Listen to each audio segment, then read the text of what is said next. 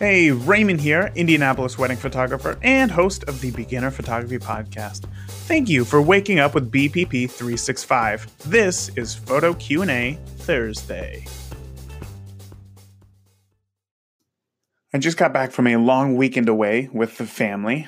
Had a good time, but when I was preparing for the trip, I was looking at all my cameras to pack. So I packed my Fuji X Pro 2, two lenses. I packed a point and shoot, even a film camera, my GoPro, and I even for a second considered bringing my drone.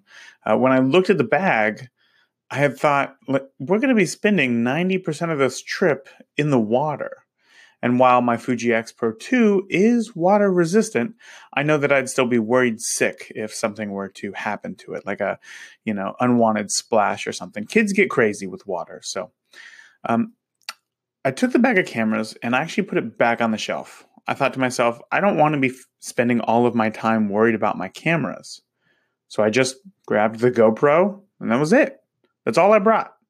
And there was really something magical about just holding a camera, not even looking at the screen when taking a photo, just holding out your hand, trying to figure out the composition, looking at the background, and then just taking a photo.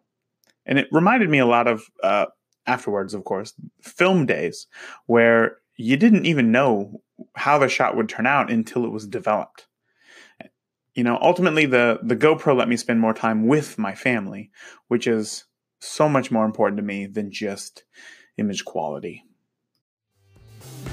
Listen, we are all on different paths and locations in our photography journey. Well, I want to help. If you have a question that you want me to answer here on the show, download Anchor for iOS or Android. There, you can leave BPP 365 a voicemail that I will play here on the show.